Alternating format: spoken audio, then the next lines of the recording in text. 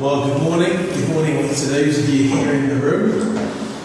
Good morning to those of you tuning in online, those of you in Ainsford this morning. I'm a little bit louder than Les. This is ringing a little bit. Would someone bring this down for me, this microphone a little bit? What do you mean by bringing it down? Just the red fade. Don't physically bring it down. No, we're all good. Thank you. So this morning we're starting a new sermon series, Perfect. And this new sermon series is going to run for 8 weeks. In those 8 weeks we're going to just hit on a few topics. We don't normally do topical messages.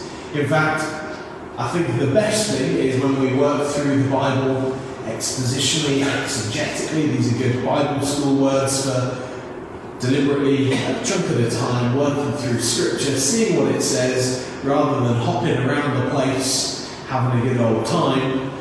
But we're really hearing the message of Scripture, we're hearing it in context, we're developing our understanding. But for the next 8 weeks we're going to do the exact opposite. We're going to hop around a little bit. And that's because I think we really need to consider just some vision and values as a church. And I've got 8 words to share with you over the next 2 months. I'm not going to be the only one preaching, nobody panic, but I am going to be one of the main people sharing some thoughts.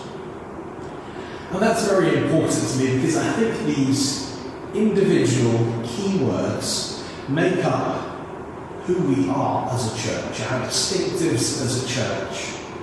And as we're becoming one church with 2 locations, it feels all the more important to me that we really understand who we are, who we as Stone Baptist Church have grown into in the last 6 or 7 years, who we are as we extend our ministry and become one church in 2 locations by joining with the good folk in Ainsford, and also for those around us, those who are wondering, well, what is this place all about?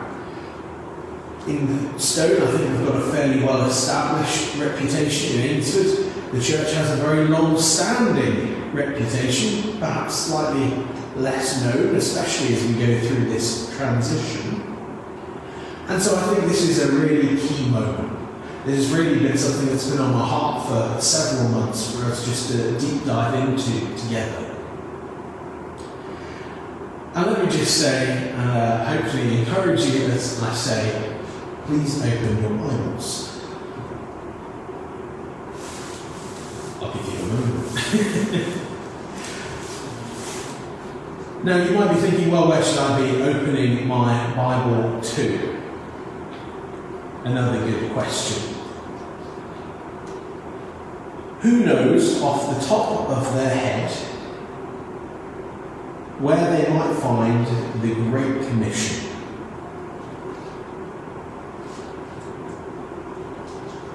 See some people rifling through. I think the really wise among you pull out a smartphone and you look at us at flashes you Google frantically. And you're looking for Matthew 28. Matthew 28. We give you just a moment to find it. For those of you who are thinking, you're going to read it anyway, why am I working this hard? You are, of course, right, but that is cheating. Matthew 28, verse 16 to 20.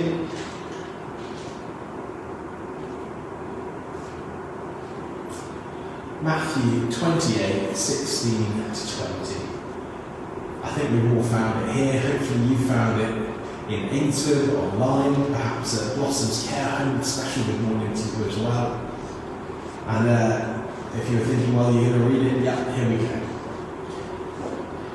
It says, Then the 11 disciples went to Galilee, to the mountain where Jesus had told them to go.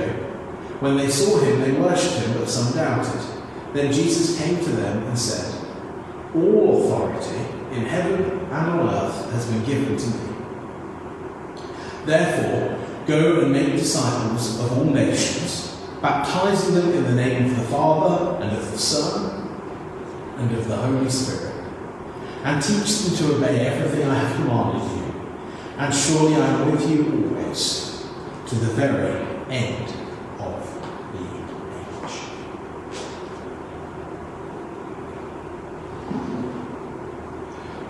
If you're not familiar with this verse, can I just encourage you to get familiar this week?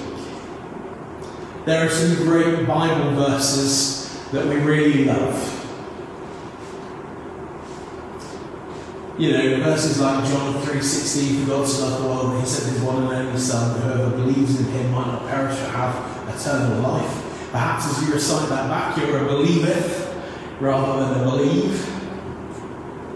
Perhaps you're a hope. Whoever hopes in him might not perish but have eternal life. Another great passage says, for anyone who asks the Lord for help will be saved. That's Acts 2, verse 21. Or still another great passage that we all know and love. Jeremiah 29:11. For I know the plans I have for you, declares the Lord. I could go on. But let me just say, I think this deserves to be.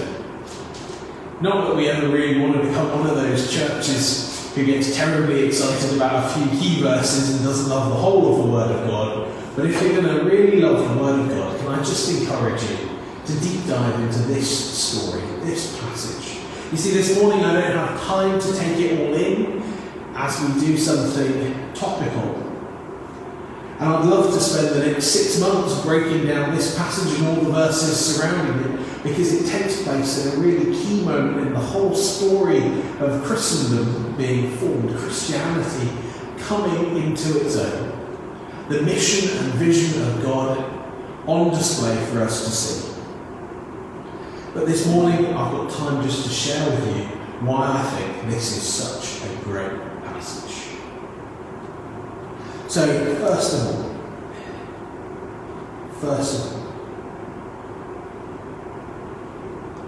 there's an instruction. I love Bible passages that have an instruction. I'll tell you why I love Bible verses that have an instruction. It's because they become so applicable to my life, and I like that. Some Bible verses, you read them and then you have to work really, really hard to discern their meaning. My favourite Bible verses are the ones where they say, go, stop, do this, do that, come here, go there. Don't do that, you moron. There aren't any of those. Or even, draw close. As we start getting past draw close is already becoming a little bit more abstract. It's a bit less immediate, but immediate is good, because I think, in fact I passionately believe that all of us have more head knowledge than heart knowledge.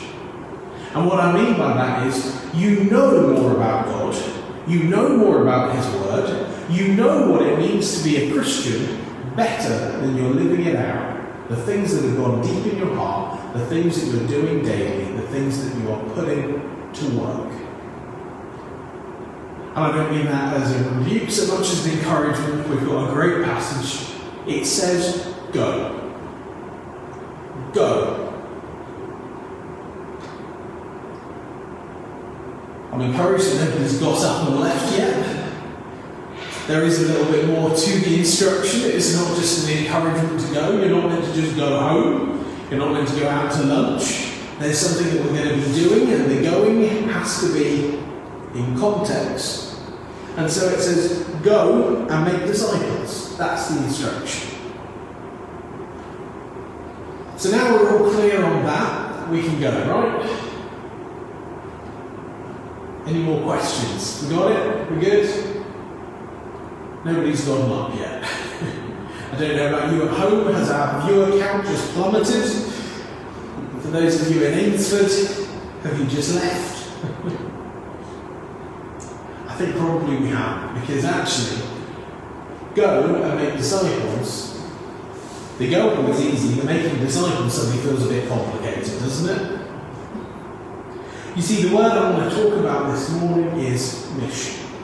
We've been given a mission by God. In fact, we've not just been given a mission by God, the mission belongs to God. This isn't Mission Impossible. Nobody needs to do any commando roles. Nobody's going to be asked to go and have a big gun battle in the streets.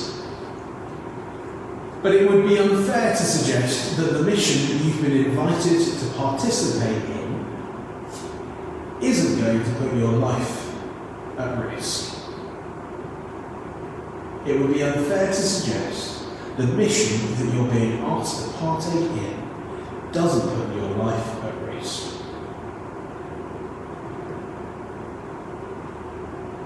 But here's the crazy thing.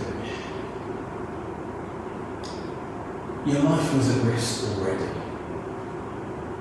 When God invites us to risk all that we have by trusting in Him, I think that is the lower risk of the two options of trusting or not trusting. Being involved in God's mission is going to take all that you've got. Sometimes I think we really soft sell what it means to be a Christian to new believers, and I think that borders on meanness actually. Because what we're inviting them to is to sacrifice all that they have, all of their cares, all of their wants, lay them at the feet of Jesus, and God is going to give them so much better than they could ever have come up with to ask for by themselves. So actually this makes good sense, but more than that, if we look at the first century disciples, we see people that were constantly getting themselves into scrapes, had amazing testimonies to share, and to have a great testimony, you've got to have a great test. And actually, I can't think of anything more exciting than being invited to live life with Jesus.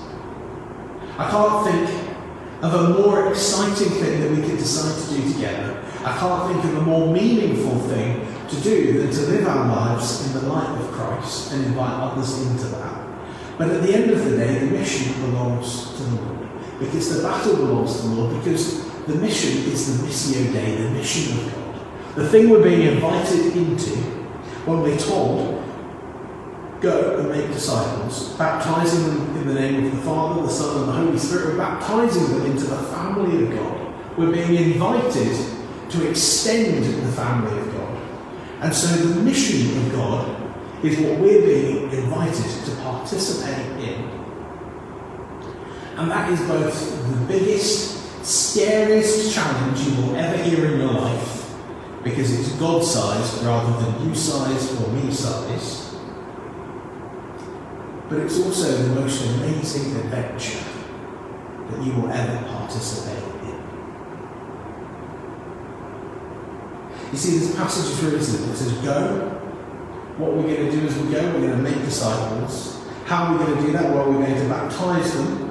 As they come to faith, we're going to welcome them into the family of God. We're going to see them come through the waters of baptism, raised into new life with Christ. We're going to teach them.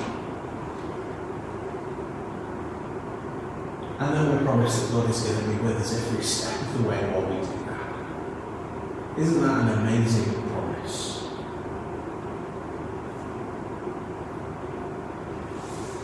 I mean, literally to quote here, it says, I am with you always, to the very end of the age. And so this challenge, this mission that we've got, this crazy adventure, and when you hear the word adventure or mission, I don't know if you think of James Bond or Mission Impossible or Indiana Jones, but you know, these movies have these great moments with great perils and challenges and highs and lows, and it all comes good in the end. And sometimes we think, well, is that really plausible? Does it all come good in the end? Well, I think it does when we're following Jesus' plan, because at the end of the day, the best is yet to come.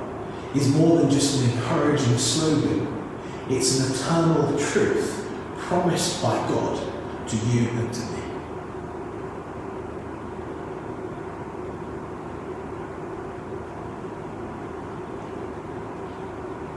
You see, as we consider this question of what it looks like to go out, to do what God is calling us to do, to be involved in His business, His mission, I've got a really fun question for you to think about. Here it is. Who led you to faith? You see, this story is a great story because it's your story.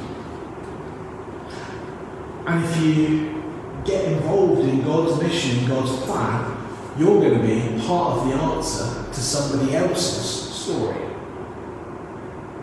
As I sat down and tried to work out who led me to faith this week, I had a few moments and I thought I could tell you some cool stories. In fact, the more I thought about it, I thought, oh, well, that person did that, and that person did that, and that person did this, and that person did that, and I realised it was definitely more than one person. And then I thought, well, that doesn't really help me. I wanted to tell you one really neat story. It was going to be great. I was going to say, well, this person led me to faith, and that's it. But actually, one planted, another watered. Actually, I don't know if this makes me a bad disciple, but then someone else watered, and then someone else watered, and someone else watered. And then there was some more watering, and a bit more watering, and a bit more watering, and a bit more watering, and then the harvest was brought in. If you're thinking, that's a weird analogy, it's in the Bible. One planted, another waters, and another reaps. Making disciples, I guess, what I'm trying to say is it's a team sport where everybody goes. And isn't it great to be sitting with our teammates here in church this morning? This is the family of God. Look around you. If you're in church this morning, look around you. If you're in Acer this morning, look around you. If you're at Blossom's Care Home this morning, ask people around you. Are you a Christian? You love Jesus? They're your teammates. If you're at home, look around you. Wouldn't this be a more encouraging analogy if you were in church? It would, wouldn't it? Definitely would. Find a mirror, find the reflection. Who's your team? No, it doesn't work. Come to church, it's better in the world. But as we look around, we see this is my team, this is my family. These are the people that God has given me and given me to. And we encourage one another. You see, when we're Christians, when we all believe the same thing, we call it fellowship. And it's a bit like friendship, but it's got Jesus mixed all through it, and it just makes it richer and better and sweeter. And I wish I could explain exactly what it is about fellowship that makes it better than friendship. I wish I could discern all the mysteries of God and be like, well, there's a bit of this and a bit of that, and oh, don't forget this thing. But actually, I think it's as simple as this. Jesus in our midst, that's what makes fellowship special. We're entering a new phase in the pandemic, and I think there's going to be an opportunity for more and more fellowship going forwards. We're doing this tentatively because we care about you and the ones that you love just as much as you do. But I think there's going to be more and more fellowship in our future. Some of you have already shared with me your anxiety when you go out into the world and you see people mixing, and the way they mix, and you think, oh crumbs, are we there yet? I'm not sure we're there yet. But increasingly, I think we can all see that there is more and more freedom, more and more mixing together, more and more opportunity for fellowship. And I think fellowship is a great place to invite new people into. This passage breaks it down really simply. It says, go, make disciples, baptize them, teach them, know that I'm with you. And for a long time, churches have tried to work out how exactly we do this process. They took 3 B words. You might have heard these B words before. And I call them B words. It makes them sound like they're getting terribly rude, and they're not. And that's the first time I've heard that. So let me quickly bring up the words. Belong, believe, behave. You've probably heard these words in different formats. A great many Christian books have been written about the right order for these words. And let me just nail some colours to the mast and say, belong, believe, behave is the order I think they work best in. I think they're the order that this Bible passage best reinforces as well. Go, meet people, invite them into belonging, invite them to know who Jesus is, Help them to believe. Make disciples. Baptize them. Behave. Well, what does it look like to behave as a Christian? Well, you probably need to be a Christian before you can learn to look like a Christian, don't you? And I think that's an ongoing process. I find in church we continually have to practice behaving like Christians. And it's not that we've been given a big rule book, it's that we've been given an amazing opportunity to know God's best for our lives, and that's what we want to live out. We want to live out God's best. It's not that we're following a rule book, it's that we've got a guidebook from our loving Heavenly Father, an instruction manual for life, the universe and everything. Which you might be thinking the answer to is 42, but it's not. That's The Hitchhiker's Guide to the Galaxy, and that's very different from the Bible. Although I would buy a Bible that said don't panic on the front. And so as you consider who led me to faith, I think this is a great question. I did want to share one personal story with you this morning. I remember growing up in church, we used to do these things called church weekends away. They were so encouraging. You see, they're not quite like a normal weekend away. You don't go on a weekend away with your whole church very often. It's kind of a funny idea. I don't know how many of you are familiar with a church weekend away. I know prior to me joining this church, there are some fantastic stories about people getting lost up the side of mountains. I would suggest that is not how to do a church weekend away, although it does sound like quite the amazing story in hindsight. In the moment, it's just a bit more stressful than I think we're aiming for. I remember going on some great church weekends away. We'd go to this centre, we'd stay in dormitory style rooms, we'd have big meals all together, big meal times. A few people would do the cooking, and then we would all be on a rota to do the washing up. And you think, oh, that doesn't sound like fun, washing up for like 60, 70 people. I tell you what, it was a lot of fun.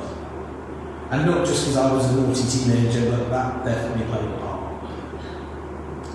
And then we'd have some meetings, we'd have church every day. We'd arrive on the Friday, we'd have dinner, and then we'd have church. We'd have church on Saturday, we'd have church on Sunday. You might be thinking, gosh, this is a lot of church. But we'd also go out with one another. We'd have walks in the countryside, the kids would play football. I remember playing football for 6 hours straight in the rain, because we were very unfortunate one year. We went several years, it rained for the entire time, and it was so encouraging. That's part of my story. That's part of me becoming a Christian. And we all have these moments, we've all got these great testimonies to, this person came this one year to this one thing, and they talked about taking our faith more seriously, or they talked about living a life for Christ, or they talked about this topic, that topic, the other topic.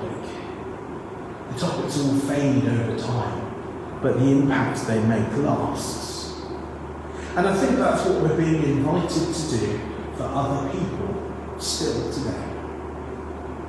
We're being invited by God to be one of those people that gets to impart something. And we might be forgotten by them. We might even be forgotten by us. That might seem like a funny thought, that what we do, that it leaves an impression of Christ on somebody else's life, might be lost in the mists of time.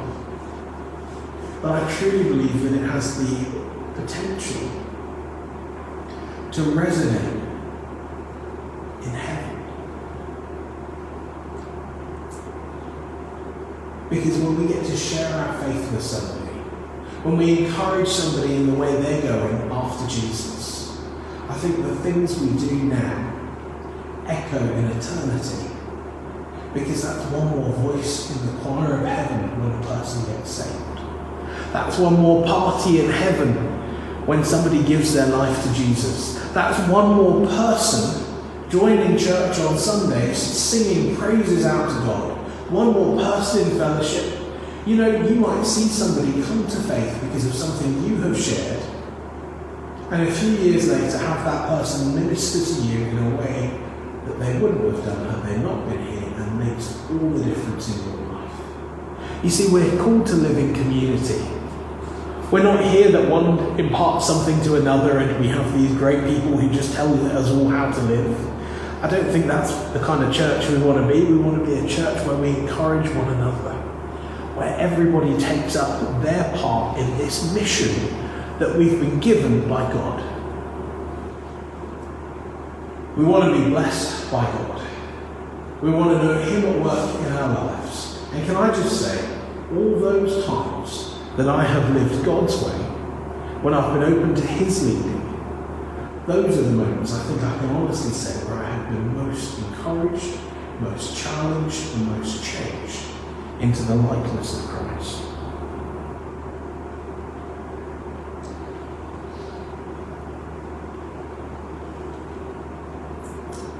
You see, this mission that we've been given is a great responsibility. And I sometimes wonder, how should it feel to somebody new coming in? Have you ever had this thought?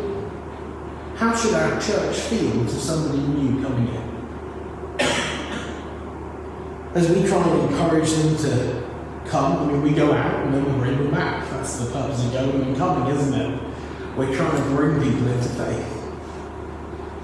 As we try and make disciples, what does it feel like to be here for the first Sunday, the second Sunday, the third Sunday? What does it look like for us to earn the opportunity to speak into their lives? Well, I hope it feels a lot like being part of the family of God and being welcomed home. Because I think that's the spiritual reality to this. We're called to go out and make disciples. We want to bring people into our fellowship, and we want them to feel at home here.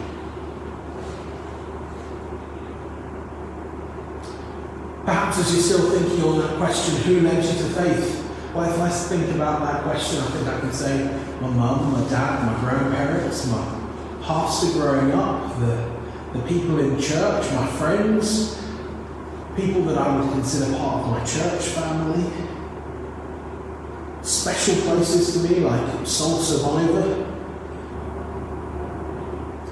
Hill House Camp, and retreat centres like Dalesdown.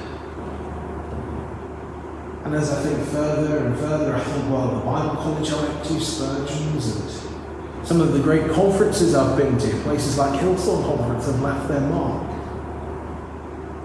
So what does it look like for us to be encouraged? Well, what did it look like for us to come to faith? It was a series of events where we discovered more about Jesus and more about ourselves. And I think that's all that we need to do. I don't think there's some great master strategy other than the one that belongs to God. And I think God's master strategy is to ask us to help out with telling some people about Jesus. Sometimes that doesn't seem like a great strategy because I think we're slightly over-dependent on you and me. In fact, sometimes we can hear people pray this. They pray for revival to break out. They pray that God would do what only God can do, and I think pretty confident that God's already doing His part. Are we doing ours? God keeps turning up. Every time I go for a quiet time, I find God. The one who sometimes misses a day is me. There are people desperately crying out, seeking to find God, and God's sending us to them.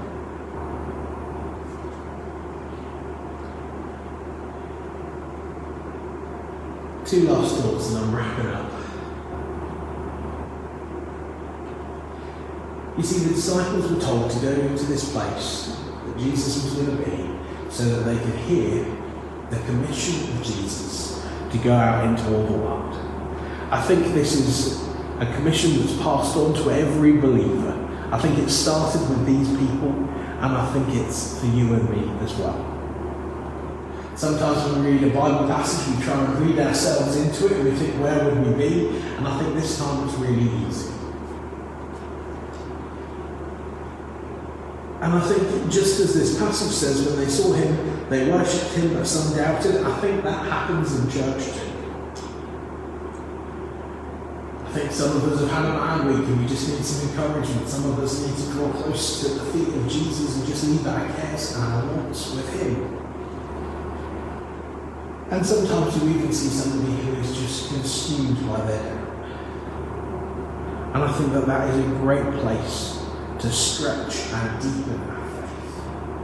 I don't think that that's a problem to us at all. I think actually doubts are a fantastic tool to learn.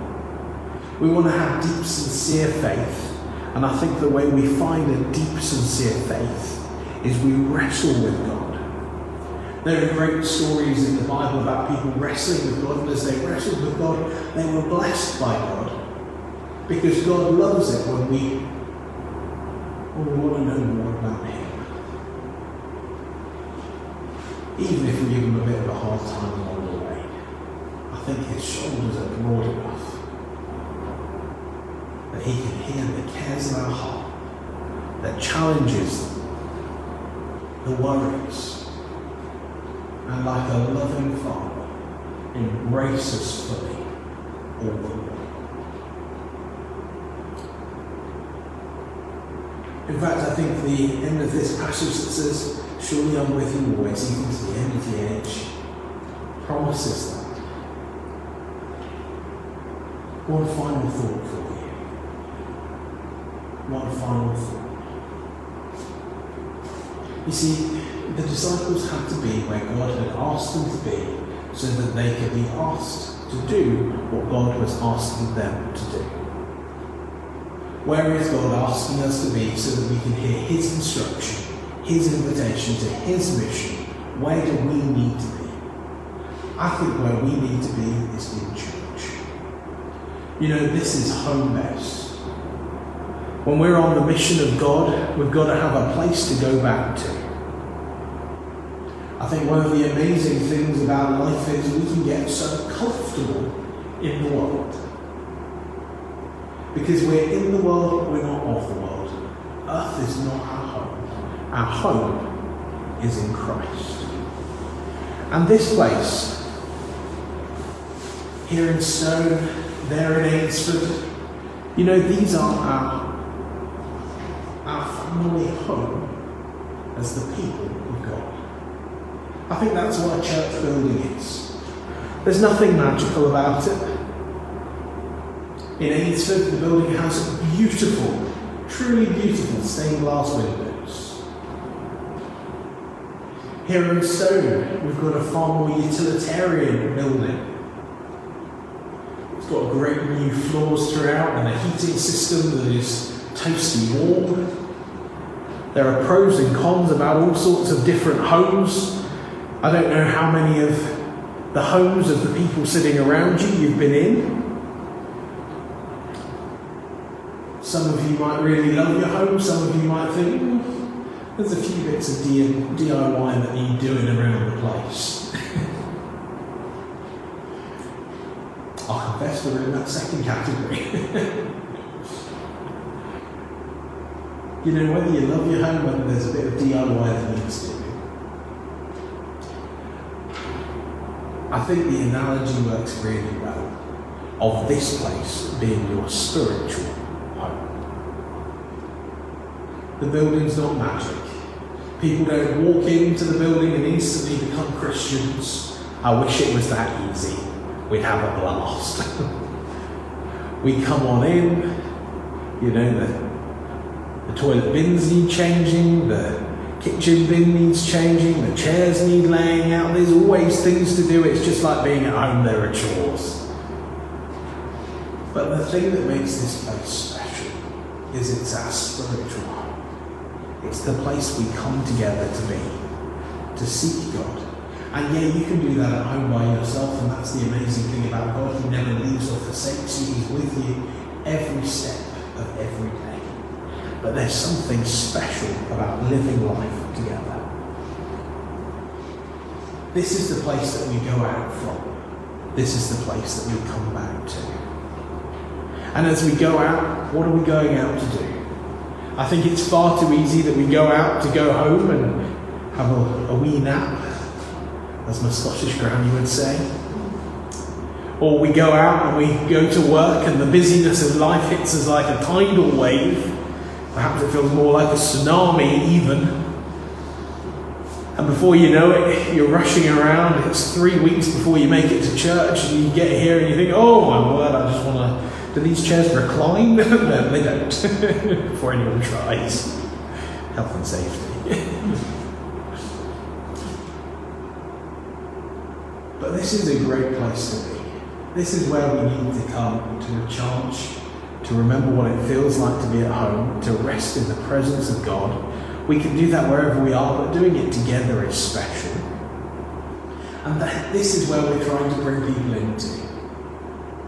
This is the place we're trying to make as hospitable as we can. This is where we want people to come and call their home as well. One of the challenging, slightly uncomfortable things is we're forever inviting new people into our home. And that's a great thing, because this house belongs to God. And that's what He wants to see happen. So whether you think of making someone a disciple as more an academic exercise, let me just say to you, it's a faith exercise that Jesus has already prepared the way for by dying on the cross and making a place for every single one of us, and a lot more people besides us. If you're thinking, well, it